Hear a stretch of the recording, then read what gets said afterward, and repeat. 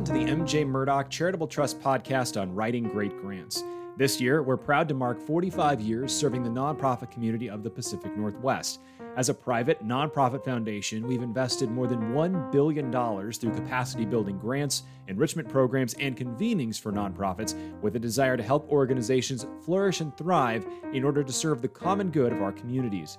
On this show, we provide real-world insights and tactical information from experts in the field to help grow the capacity of nonprofits, strengthen organizations for the long term, and support leaders in their fundraising and grant application efforts. On today's episode, we sit down with Drew Dyke to talk about the importance of telling your story. Drew is an acquisitions editor at Moody Publishers and a contributing editor at ctpastors.com. Drew's the author of several books, including his most recent work, Your Future Self Will Thank You, Secrets to Self-Control from the Bible and Brain Science. Other titles include Yawning at Tigers, You Can't Tame God, So Stop Trying, and Generation X Christian, Why Young Adults Are Leaving the Church and How to Bring Them Back. He's also published several pieces at USA Today, CNN.com, The Huffington Post, Christianity Today, Books and Culture, and Relevant Magazine. When he's not writing or editing, Drew helps nonprofits develop and hone their story across a variety of media. Enjoy today's episode. Drew, thank you so much for joining us on the podcast today. We are thrilled to have you.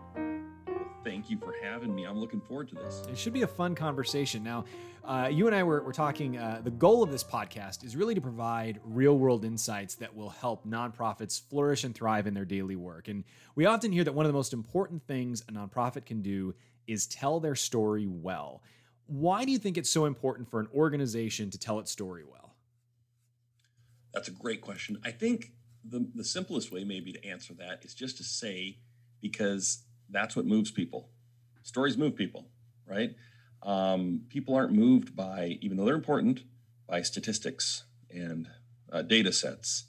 They're moved by stories. So, you could say, for instance, that your mission is, say your organization's mission is to help underprivileged children get a better education.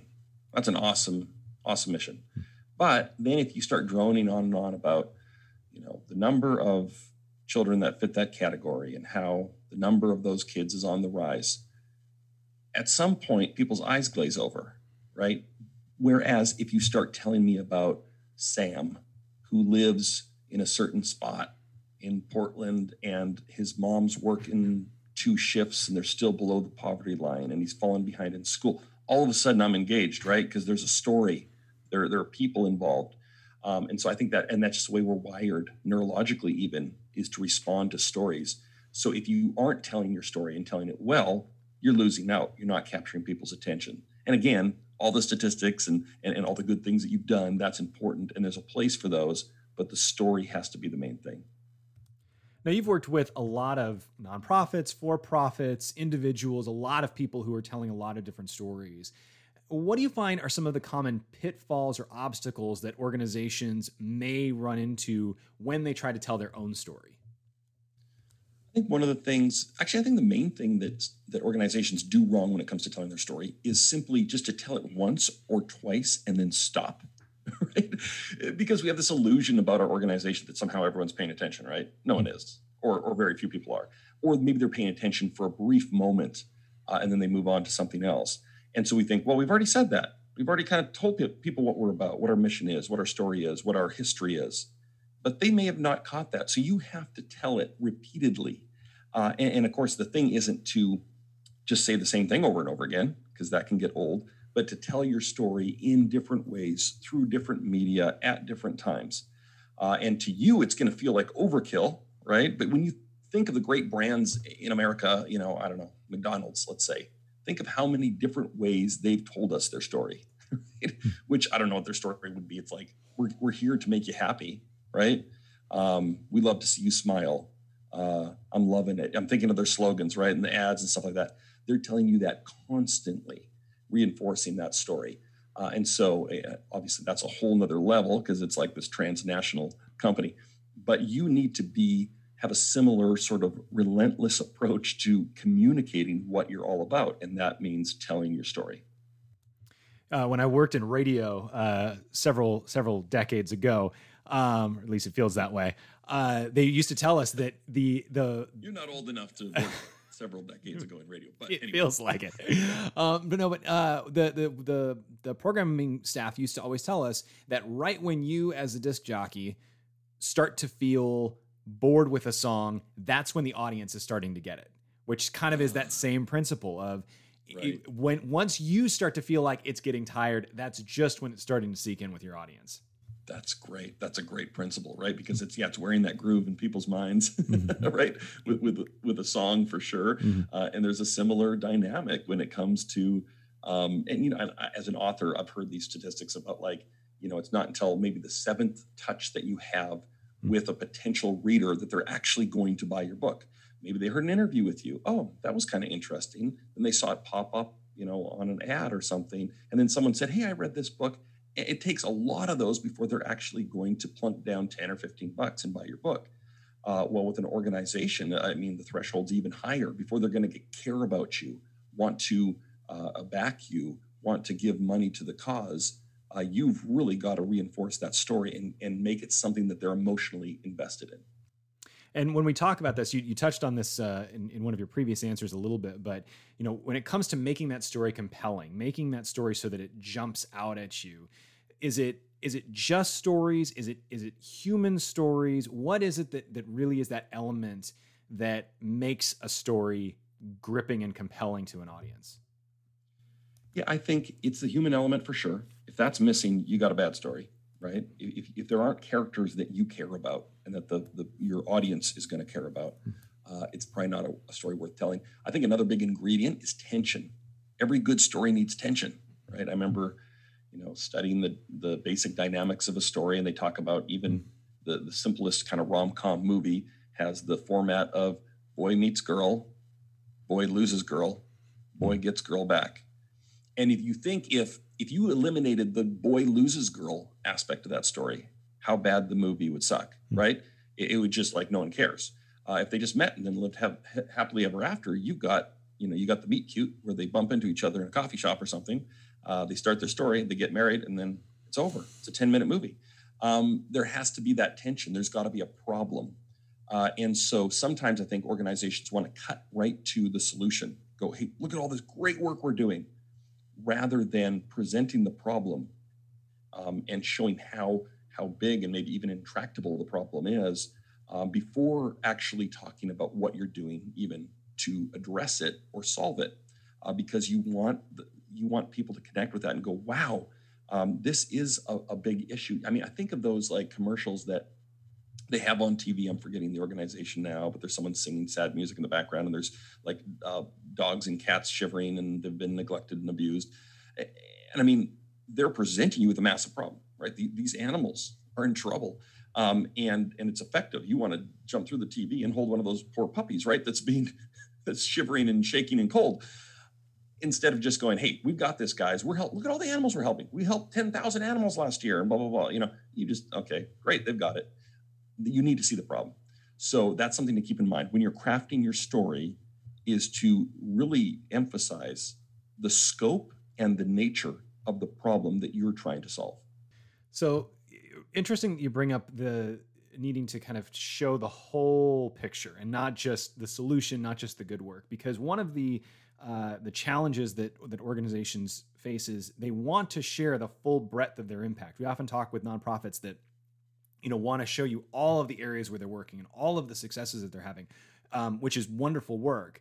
But at the same time, we're told often that the key to good communication is brevity. So how can organizations, or how should organizations, think about balancing telling the depth of their story while still maintaining a sense of brevity to their work? Yeah, that's a perennial challenge for sure, because a lot of it's going to depend on the platform you're using to communicate your story, because sometimes you have more time to go in depth and kind of give the backstory and all this stuff, but often you don't, especially the way that social media is changing the game. And really, when it comes to this topic, concision is king. You want to really be as brief as possible while still being effective and making that emotional connection. The brain is a calorie hog. One statistic that just freaks me out, I can't believe it, that your brain uses 25% of your body's calories. even though it only weighs like 3 pounds, right? Really? I've never heard that before. That's fascinating. Isn't that wild? Yeah. Right. Yeah. I'm sure some brains use less and some use more. But the point is, and when the brain encounters complexity, it makes it work harder, which is unpleasant for your brain. So our brains are naturally lazy. We're always looking for like shortcut, easy way, procrastinate, whatever, right? So when you come along as an organization and you present people with complexity where they really have to think, that presents a challenge.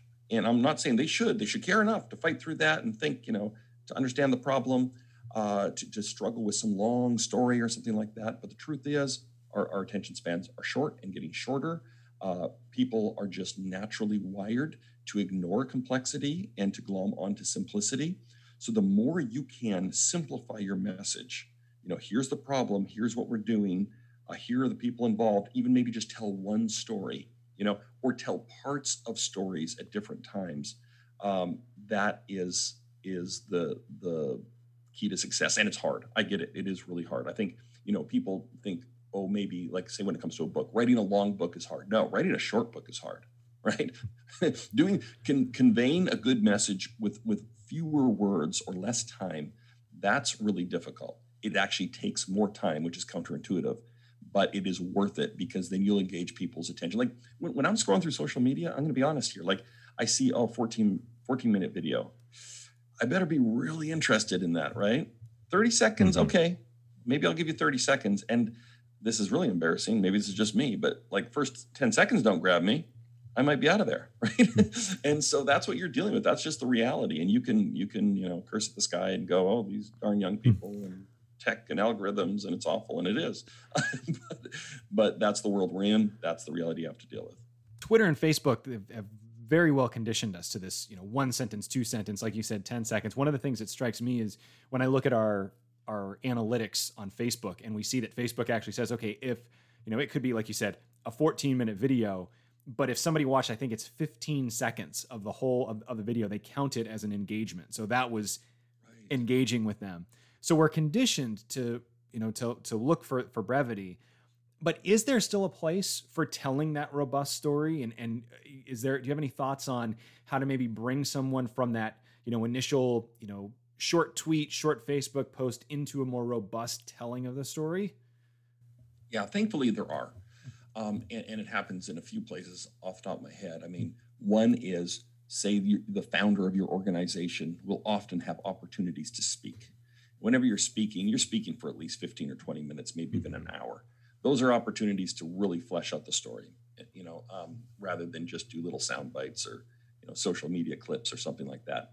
Another venue for that can be video, because sometimes especially if you've got, like, you've hired a videographer and who's gone and told a really compelling story about what your organization is doing, that can be absolute gold that people will engage with. And it can be a little longer. It can be 30, 40 minutes even.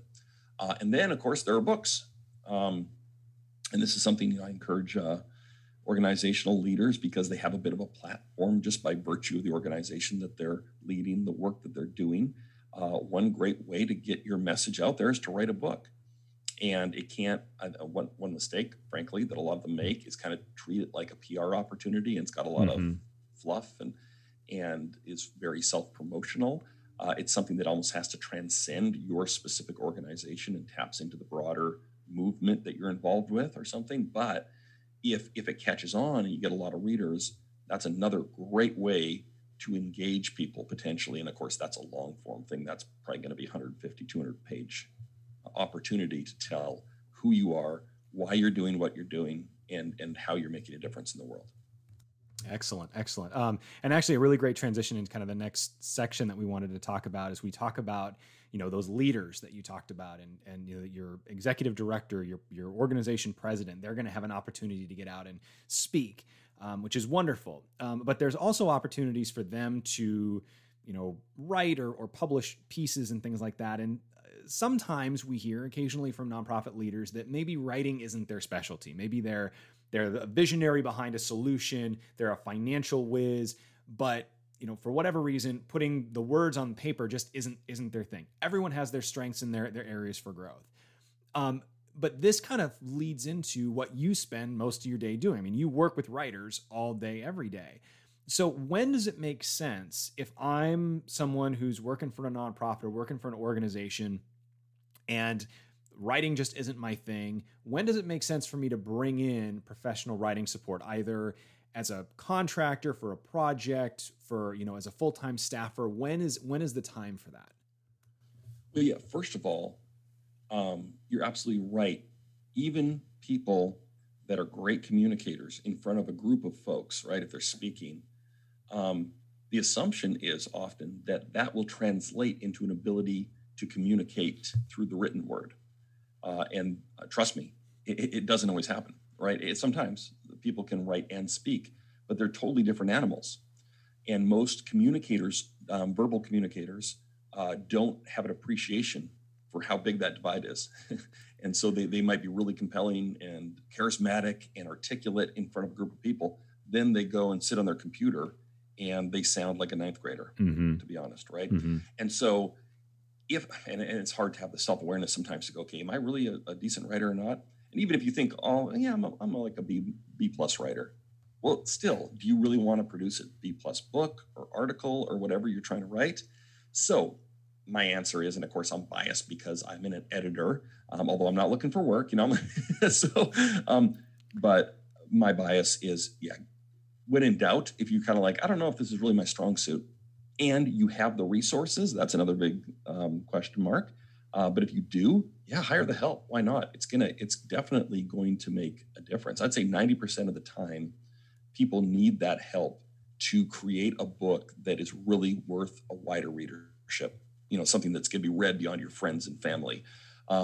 So yeah, I would say do that and make sure you find the right person. Sometimes another mistake that people make is they just hire someone who is, I know, a buddy of mine, he's kind of good with words. Maybe he can do it, right? And maybe he can, but maybe he can't, right? Or a recent college grad that was an English major. But it's a very specific skill to take someone's message and to put it into very accessible, popular level language for people to really engage with. So if possible, I would say, yeah, hire the help, or at least hire someone to give you an editorial service after the fact, to go through your writing, your manuscript, and give you that honest feedback. Mom is going to tell you it's awesome. But if you want an honest take, sometimes you got to hire a professional. Wait. So you're telling me that my mother was not the best person to review my senior thesis when I was in college? She has been lying to you all along. You're crushing my world, sir. Mine too. Now I'm starting to think my mom always says how handsome I am, and that's throwing all that into question too. No, that's the truth. That's the truth right there. You. Yeah. So let's say the organization or the leader has decided, okay, I've got the idea, I've got the vision, I need some help, I have the budget, I've identified that support, I've identified a writer. What are some of the best practices to make sure that the partnership between an organization and a writing, some form of writing support, that partnership is successful? I'd say at the outset, if you're the leader, you want to communicate to this writer or editor what you're hoping to accomplish, right? Like, what's this for? Are you trying to tell your story? Are you trying to attract people that are going to support your organization? Are you trying to tell your history? Is this a bit of a memoir? I mean, all that matters, right? So that they know from the outset what the goal ultimately of this project is. And then give them plenty of time and feedback and input from you. I have heard many stories of writers teaming up with a leader and they don't even meet. Like, for real, like they just, someone sends the writer some speeches or something that this person's done. And they're told, write a book using this source material. That's always a recipe for just a awful ghostwritten, book that no one wants to read. So you really do have to put in the time together because you're doing this together. It's not something where you're just like farming it out to this person. Like, hey, you write it. Okay. I mean, you're going to have to write some, you're going to have to talk to them a ton. They're going to interview you. It's got to be highly collaborative. So don't, and I know leaders are always busy, but don't skimp on that. Put in the time at the outset. so that they have enough great source material to work from. So yeah, that's what I'd say. Communicate your goals and put in the time. And then on the flip side of that, are there common practices that you see in terms of the partnership between an organization and a writer that really get in the way, that people should get away from doing? Maybe things that seem like they're helpful or seem like it's a way to save time, but end up causing too much and end up hindering the process. Yeah, I would say, well, I guess I already mentioned this, but I see this a lot. It's like hiring your friend who's good with words, right? Mm-hmm. You generally want to get someone who kind of does this for a living, or at least as a serious sideline, who's going to help you out with this. And then be really honest, give a ton of feedback. Tell them when you're not happy with the product. They might come up with a chapter and you kind of go, well, they're the professional. I guess I have to just like it. But the truth is, if you don't like it, other people probably won't either. So you do want to push the writer and the editor, like, hey, I don't think we're there yet. Can we do this and that? Because even though they're the professional with the words, in general when something isn't working or not. So you definitely want to make that a very honest and transparent working relationship. I think it's interesting you brought up again the example of the friend you knew from college, or the recently graduated English major. In your opinion, as someone who has evaluated a lot of writers, what do you think makes a good writer? What do you think people should be looking for, aside from, obviously, if there's some sort of connection there or, a rapport, what really should be the thing that we're looking for and should stand out and say that, okay, this is a good writer versus a not so great writer? Now, are you asking about like the potential writer or editor that they might hire to help out? Yeah. Yeah. Oh, yeah. Okay. Mm-hmm. Yeah. In that case, I'd always ask to see some samples of stuff that they've edited or stuff that they've written themselves. Mm-hmm. And when you look at those samples, what you want to look for is just something that engages you. Usually material that uses like first person language. It's not like one would think that one should consider, that kind of stilted, awful academic language, because you want something that's going to connect with a wide audience. I mean, unless you're just trying to reach academics, okay, that could be a thing. But you want to read samples that you go, yes, I want my writing to sound similar to this. And if they don't have those samples, or they're not able to even write like that themselves, the chances are pretty low they're going to be able to do that for you.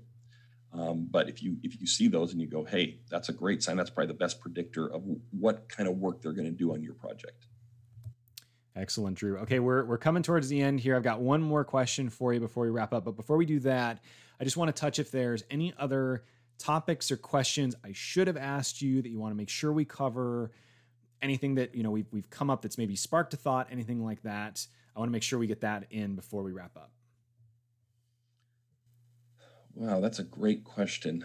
I think it's such a big topic, and I'm sure there's all kinds of stuff we're going to miss. But one thing I'd like to say is that if you're going to tell your story and tell it well, tell it consistently in a compelling, human-centered way, and successfully reach people, it's going to have to be something that is championed from the top. Sometimes, especially when the organization's a little larger, maybe the leader goes, I want to farm this out to someone. I know it's important to tell the story, but I'm going to farm it out to some underling who's better with words or whatever.